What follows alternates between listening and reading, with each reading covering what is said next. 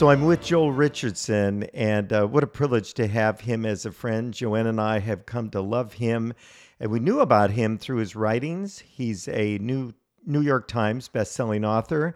He's a filmmaker and internationally recognized teacher.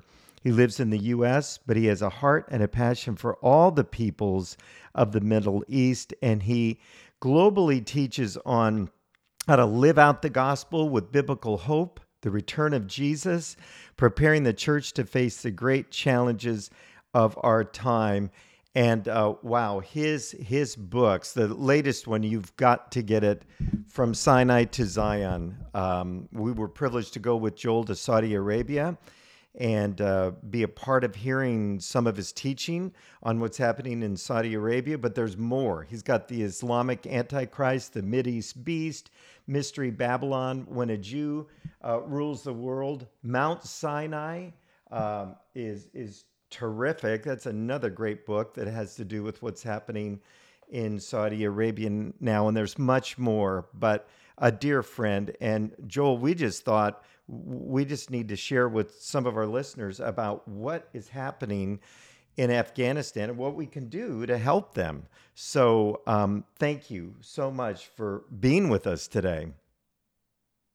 Oh, it's always a pleasure to be with you and Joanne, and I just appreciate you guys so much. So it's great to be on with you today. Well, we're honored to have you as a friend and a co-laborer and go-to guy when we're talking about strategies and what we want to do in the Middle East. And you were saved 30 years ago. Can you give us your salvation experience in just a nutshell? Can you tell us how that happened? I mean, your background, what a wild background, like many of us had, right? Yeah, for sure, for sure. It's not all that wild. I mean, I was just sort of your typical, I grew up on the South Shore, Massachusetts, just sort of south of Boston. Just your typical child of the 80s, divorced parents, living in his mother's basement, zero oversight, just kind of a street kid selling weed and drugs and doing all that. But at 19, a friend of mine, it was really interesting. A friend of mine got saved and had heard about this this preacher from down south, sort of one of the old Sawdust Trail tent revival preachers, real Southern holiness. And so he actually wanted to go hear him. And in the process, he also had the idea that he would go down to either Tennessee or Arkansas and buy land. So, back then you could buy a few acres out in the Ozarks, for like $1,000 an acre sort of thing. So we drove from Boston down. We ended up in Memphis, Tennessee in the process of this all to see this particular preacher. And I had zero experience with Christian culture, with any of this. A Boston boy in a Southern tent revival meeting. That's, like a Connecticut Yankee in King Arthur's court type of thing. And so when we got there, we drove down in this little pickup truck, and it was late August, so roughly 30 years ago, August 20th. And so, we were ripe, let's say, by the time we got there, had been on the road 24 hours or so. And so when we got there, my friend said, I'm going to find the preacher and ask if he'll baptize me. And I thought, hey, I'm going to see if the preacher will baptize me, not because I wanted to get baptized and saved, because I thought, hey, these guys do full dunk, kind of the perfect opportunities to cool off and take a bath, so to speak. And so the joke was on me as we stayed for the meetings that evening. I'll just say that in the midst of the preaching, I mean, this real hellfire prophetic preaching, the spirit of conviction fell on me. And the Holy Spirit just spoke and real clearly just said, your entire life is a lie. I mean, everything that you believe is a lie, just sort of your classic liberal know-it-all, hemp is going to save the world, type of thing. And, sort of these self-righteous potheads that look down on the meth heads type of thing. And the preacher was preaching, reading from the words of Matthew, John the Baptist, and he said, The axe at the root of the tree has already been laid, therefore bear fruit Hmm. in keeping with repentance. For every branch that does not bear fruit will be cast into the fire. And the Spirit just said the trajectory of your life and all of your self righteousness, you don't have the moral restraint. The trajectory of your life right now is you are heading to hell. Mm. And if you don't give me your life tonight, your destiny is in hell. And I just said, Lord, you're right. I mean, deep down inside, I knew that to be true. And so I gave him my life that night. I didn't really know what saved by grace through faith or, I didn't understand the cross or Hmm. atonement or any of those things. I just knew give him my complete life right now. And so I did. And actually entered in immediately into a 3-day complete fast, no food or water. Again, ignorant. I didn't know that you should probably drink water. That's right. And so that was the beginning of my journey.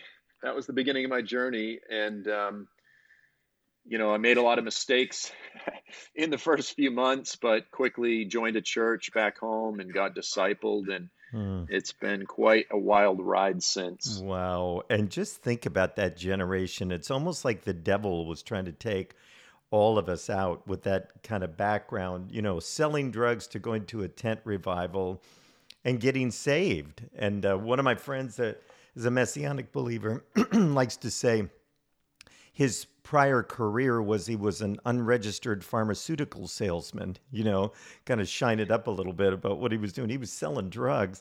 And how many came out of that background and Jesus saved him and is using him today. So thank you for sharing that. I just love hearing people's testimonies. I was a mess before I came to Jesus. Just leave it at that. But give us your passion. What are you passionate about? Why the Middle East? Why Central Asia? How did that ever happen? Yeah, so shortly after coming to faith, I was attending an Assembly of God church, real inner city Assembly of God church there south of Boston. And a missionary came who at the time had been working for years in Kazakhstan. And for the first time, he explained the concept of the 1040 window, this section of the world where the overwhelming vast majority of unreached peoples lived. And he laid out at the time, this was 1991, 1992, that roughly half of all of the unreached peoples of the world were Muslim. And you think about that. Of all of the peoples of the earth that are unreached, it was Mm-hmm. about 48% were Muslim. And then he said, but we're only sending at the time less than half of 1% of our global Protestant missions force to the Muslim world. And, incredibly lopsided in terms of where we're allocating resources. A lot of people get called to minister in Fiji or Hawaii or that type of thing, but not Mm-hmm. many people were going to Afghanistan at the time or Iraq and so he, in classic Pentecostal form, he had an altar call and he said, if you feel as though the Lord is calling you to dedicate your life to the Muslim world, I want you to come forward. And I really genuinely did feel the call. And I was the only one that came forward for the altar call and knelt down. And I didn't know what that meant. Mm-hmm. I didn't know anything about Muslims or Islam. I just knew that I should have been dead. I should have been in hell or in prison if I had gotten what I deserved. And if this is where the Lord needs people, I gave myself to that. And so that began the journey. As you said, now it's been about a 30-year journey. And, I quickly fell in love with Muslims. Let me just say this. I naturally naturally extroverted, have an outgoing personality. Of course, all my drug friends didn't want to hang out with me anymore. So what I used to do is I would take the train into Boston, fill my back pocket with little pocket New Testaments, and just share the gospel with anyone that was willing to listen to me. And of course, most Americans don't want to talk with strangers about God, the Bible, or Jesus.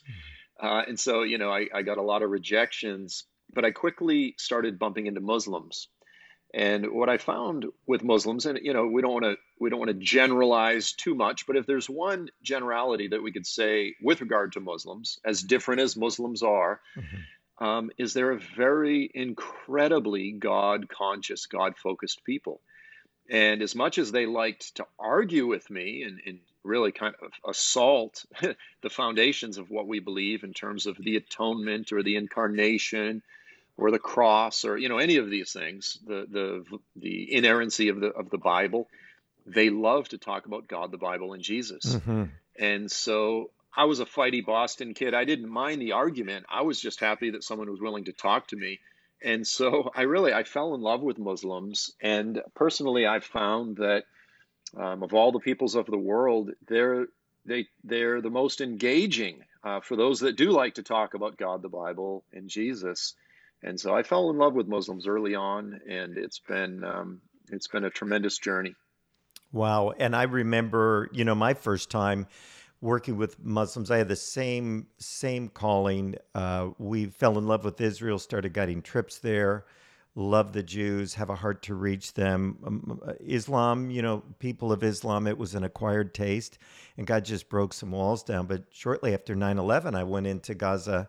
The first time into the Gaza Strip, and immediately a Muslim woman came up and confronted me and apologized for what happened at 9/11. She said, "Did you see people celebrating in the Gaza Strip?" And I said, "Yes." And, this is a covered Muslim woman. She spoke English well. And she said, "Well, not me. I was crying for those people because they didn't deserve to die."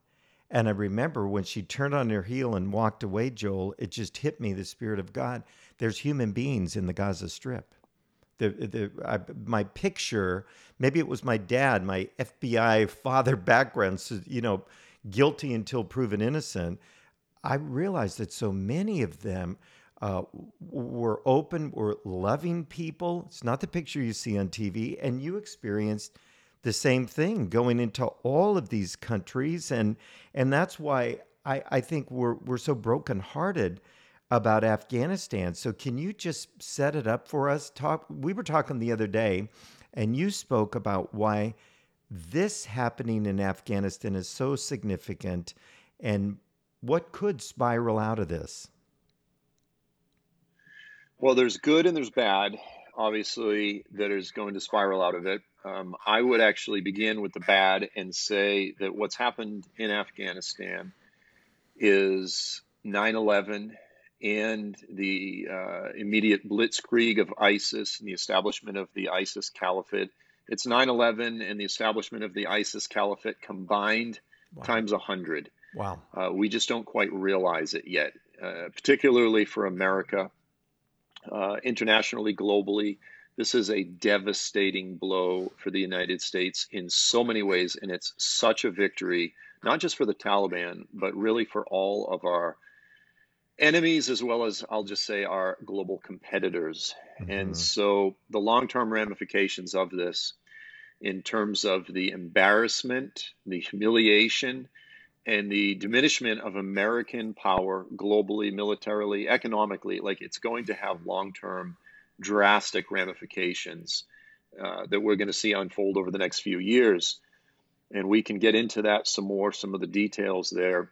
On the positive side, let me say this, and I know you're well aware of this principle, Tom, but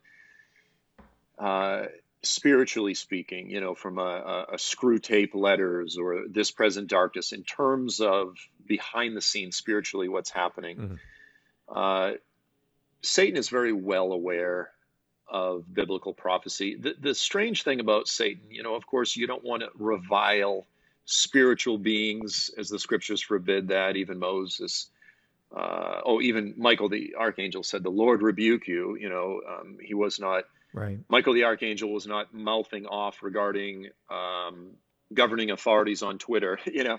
But Satan's insane. He understands his destiny. He knows what biblical prophecy says, but he is determined to try anyway. He's determined to fight and rage against what the Lord said he's going to do. And so, for example, Tom, we know very well that the scriptures, for example, in Isaiah 19, speak of this tremendous revival throughout the Middle East. It talks about it in Egypt and Assyria, so modern day Assyria, so modern day Syria and Iraq and that whole region. And so what does Satan do? He says, "Oh yeah, the Lord said he's going to have this people from this region." So Satan says, "Well, I'm going to establish my kingdom right there in the heart of the Isaiah 19 prophecy. I'm going to establish my caliphate." And he always overreaches. He always overextends. He always just tries too hard. And so there's the ISIS beheading videos and all of this horror and terror. And Satan overreaches, and the Lord, sits in heavens and laughs for all of the catastrophe that was. The Lord sits in heavens and he goes, I knew you were going to do that. Do you think Hmm. that I didn't know that you were going to do that? And so the result with, for example, ISIS is, as you said, all people, all humans are created in the image of God.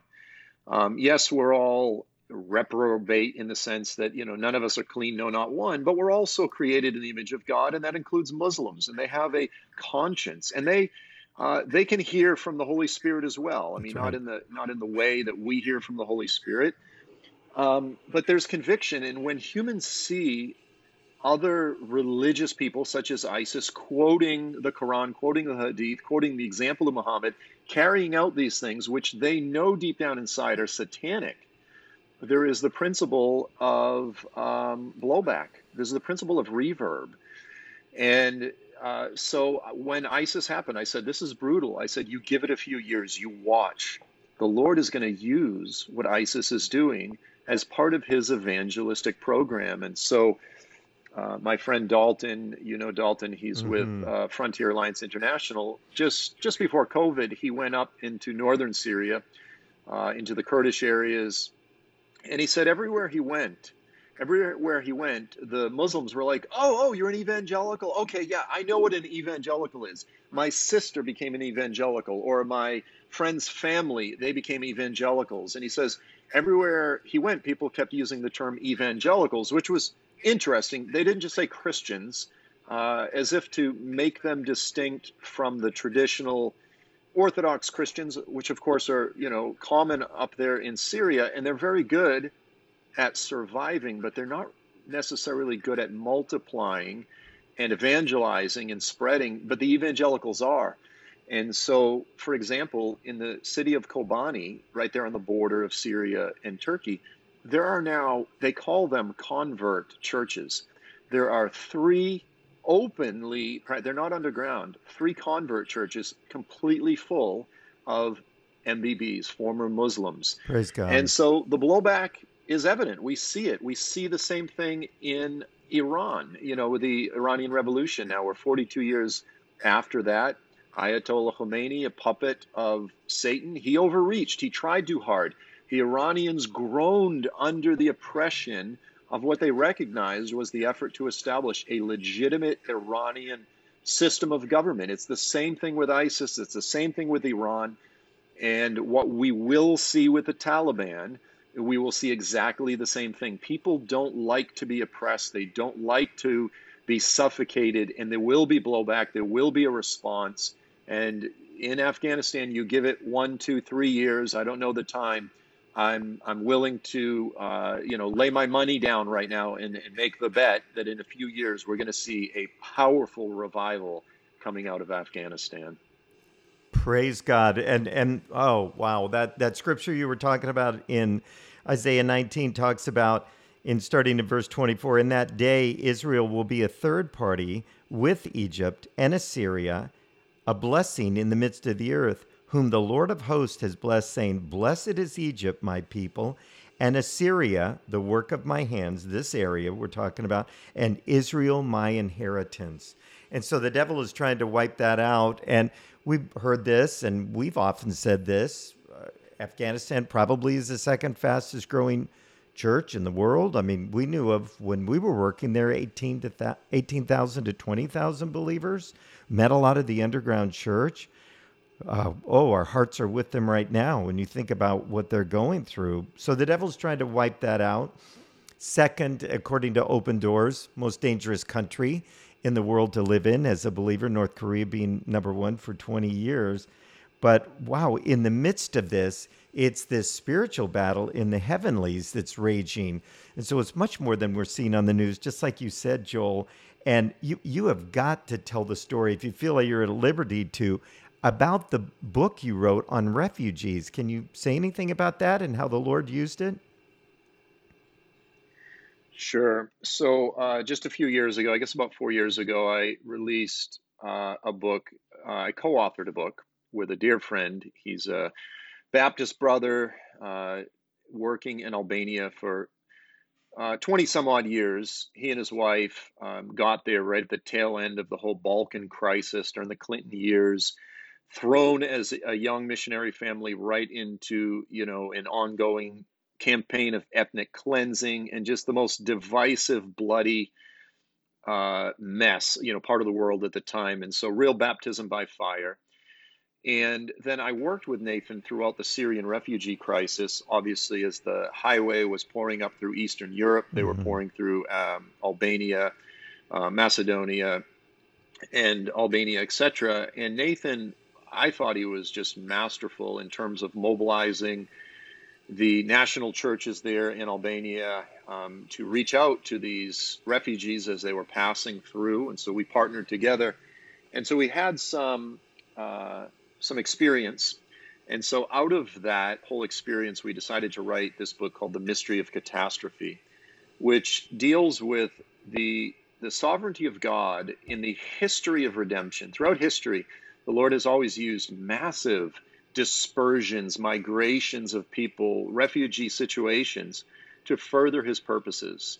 And so that's sort of the foundational principle behind the book. And we talk about the end times, we talk about the catastrophes that are coming in our future, and how the church needs to be prepared to minister to refugees, reach out to refugees, and how this is really a critical component of the church's mandate in these days and in the last days. So we wrote the book. It's been translated into a few different languages, and Nathan actually led a man to the Lord in Albania who is now the assistant to the prime minister. So very strong Christian. And so he, as well as a few pretty high-ranking, influential parliament members, read the book, really impacted them. And I don't want to say, it's because of the book, but it was definitely instrumental in terms of leading Albania to be one of the first nations to say, we want to receive Afghani refugees. We want to open up. And so it's just a tremendous blessing to know that, the work, when an author puts work into a book, they don't know who's going to read it, if anyone, to know that it's actually impacting and making a difference in Albania. And it's beautiful because then when they land, the Christians there will be given priority to be able to minister to and reach out to and bless the refugees. At the moment, at the time that we're talking, the bureaucracy, the nightmare on the ground in Afghanistan is just holding everything up, and we're praying for a breakthrough. Albania's ready. Albania's approved everything. We can't get the U.S. State Department to approve the release of this long list of refugees that we have, but we're just praying for a breakthrough, and that the Lord would part the sea and make a way. Mm. Wow. In a vacuum of leadership with chaos on the ground, God raises up believers and like this pastor in Albania and you, and to use a book that you wrote a few years ago and how it influenced public policy there. This is just tremendous. We pray that the church just rises up all over, Joel, in the midst of this, because there is this absence of a clear plan from anyone with our coalition, from our president on down, and praise God that he used it. We never know when we write books who's going to read them, but praise God, his timing and his ability to get that to one of the leaders in Albania. Wow, that's just thrilling. Hey, and I'm looking at it right now. You can get that book on Amazon, and you should. How God uses catastrophes in the world to just bring himself great glory. It looks like the end of the world, but then we look back and go, the Lord really used this. So can you talk a little bit about Sheep Among Wolves? You and Dalton Thomas produced this video, and so impactful, so powerful. Really just tell about what that was about, why you did it, and what are the results of it. Sure. So over the past few years, being an itinerant minister and author and speaker, I've really tried as much as possible to share my platform and to help get the word out for a few different ministries that I'm friends with, one of which is Frontier Alliance International. So that's Dalton Thomas. They're actually headquartered in the Golan Heights in Israel. They've got teams in Iraq and Cyprus, Turkish Cyprus, and kind of throughout the Middle East. But we've taken an interesting approach, which is we also started a production company, a studio. And so we created a film. FAI Studios created this film. There's actually two, Sheep Among Wolves 1 and 2. Mm-hmm. And we made these two films specifically about another ministry that I work with, which is GCM, that's Global Catalytic Ministries. And so of the handful of underground church networks in Iran, GCM is essentially one of those networks. They've been working in Iran and Afghanistan and throughout the Middle East. And so we made a film about GCM, about the underground church in Iran. We interviewed some of the believers, translated their testimonies and so forth. And we talk a bit about their methodology. GCM specifically has been using DMM, the disciple-making model or disciple-making movement sort of approach. And so what they found was it's going back quite a ways now, 15 years or so ago, prior to the presidency of Ahmadinejad in Iran, Iranian Christians were able to actually evangelize pretty openly. But it was about 2004, 2005 that the persecution really began to ramp up significantly.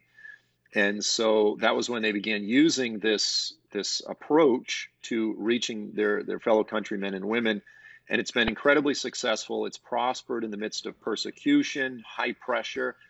And so we talk about, again, the underground church. We talk about the way they do it. Mm-hmm. And I'll just throw this out because to me, it's really fascinating.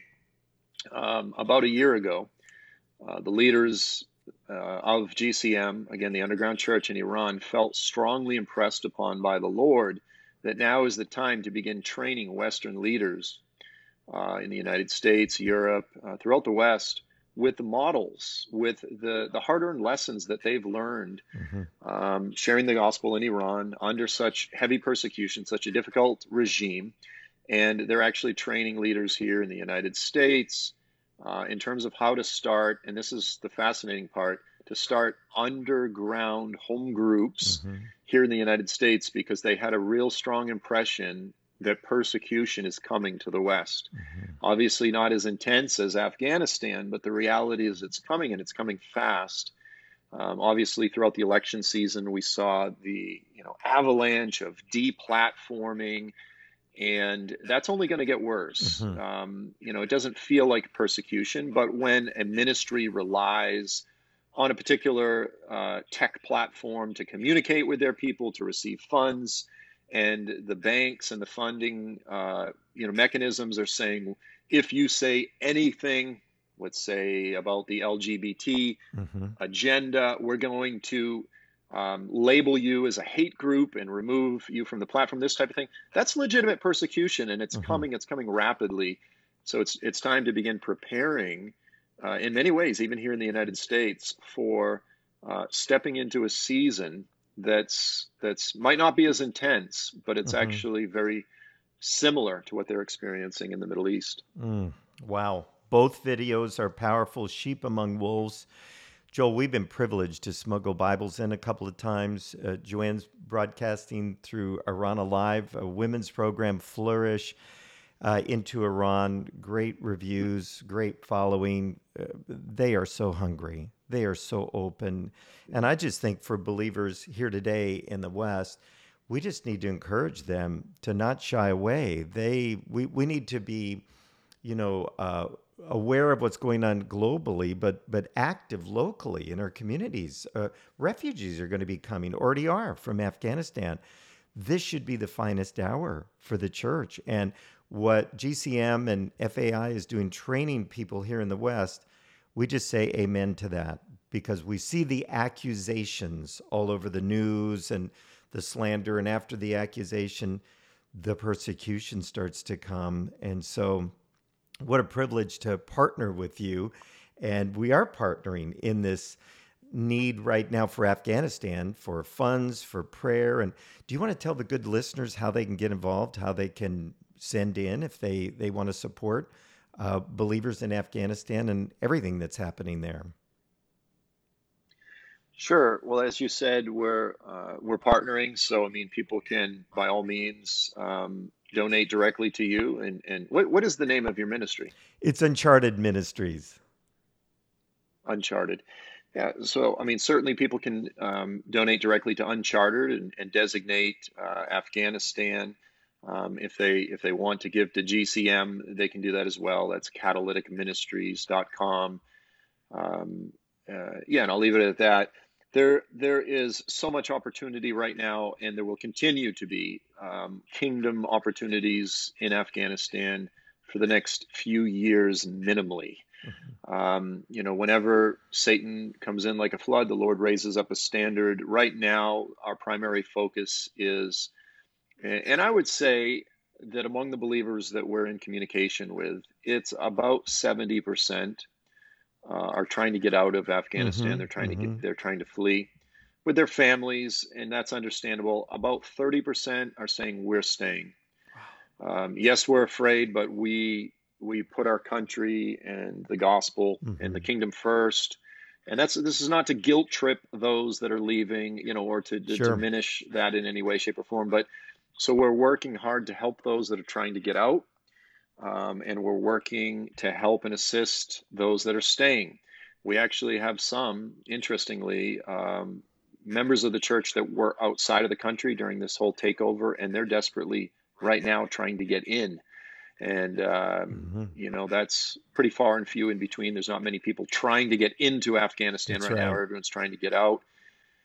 There is already an underground railroad of people, believers, most often that were formerly part, in the military or intelligence community that are working to rescue girls from what is essentially sex trafficking. Many of the young girls have been taken and given as prizes to the Mm-hmm. Taliban fighters, Mm-hmm. not much different than what we saw with the Yazidis and the Christians during the ISIS time. So there's efforts to rescue these girls, and not just Christians, for clarity. I mean, Muslims. I mean, look, as believers, we're not just called to stand with our team. We're called to stand for justice for the oppressed, That's right. period.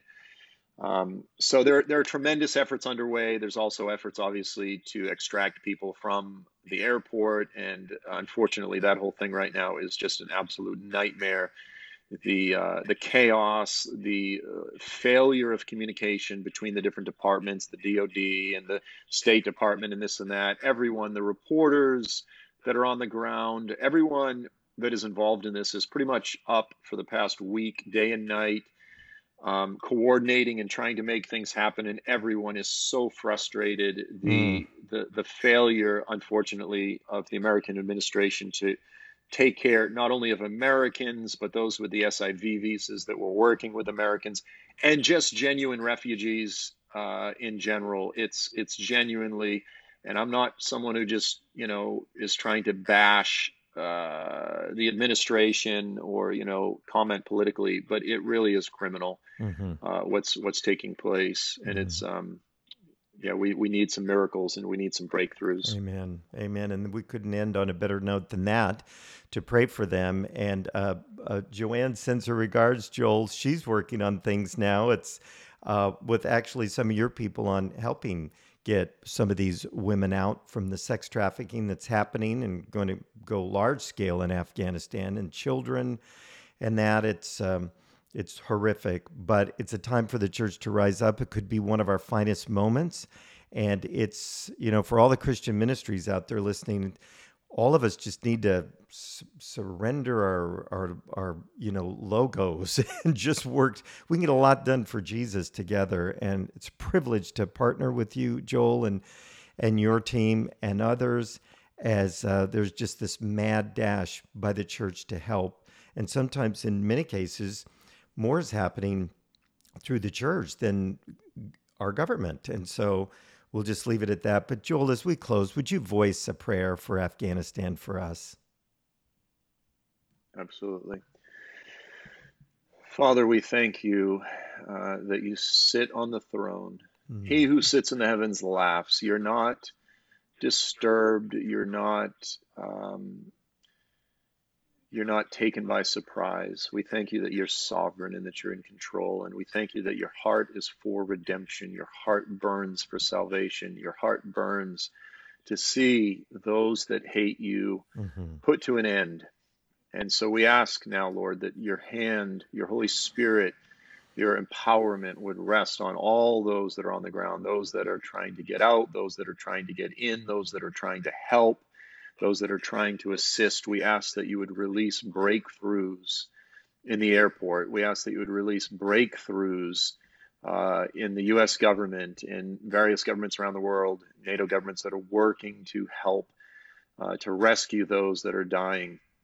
We ask that you would touch your church globally, that you would give us your heart, take a drop from your heart and put it into ours, that we would burn for the things that you burn for, that we would align ourselves with your will, and that we could partner with you in this catastrophe, this moment, this window of tremendous Mm-hmm. ministry opportunity. Yes. We ask that we would partner with you and that you would help us to maximize our time, our prayers, our resources as we join with you to see the lost saved, to see those in distress delivered, and to see your kingdom come to Afghanistan and throughout the Mm-hmm. region. So we put these things before you. We say, Lord, hear our prayers, see the cries, hear the cries. Mm-hmm. You said you see the misery of Hagar. We ask that you would look down now and see the misery of those that are in terror. And we thank you. We commit this to you. We thank you for your faithfulness. In the name of your son, Jesus, we ask. Amen. Amen. Joel, thank you so much. For those of you that want to give, you can give to Frontier Alliance International. You can give to Uncharted Ministries. We're working together, partnering. And Joel, it's just an honor to have you on our Good News from the Middle East podcast. Could there be any good news? Actually, there is in the midst of it, how Jesus is moving. And thank you for just carrying that torch around the world and how you're allowing God to use your life. It's a privilege to have you as a friend. Thank you. Privilege is mine, Tom. I love you guys and look forward to seeing you soon face to face. We do too. We sure love you. Thanks, Joel.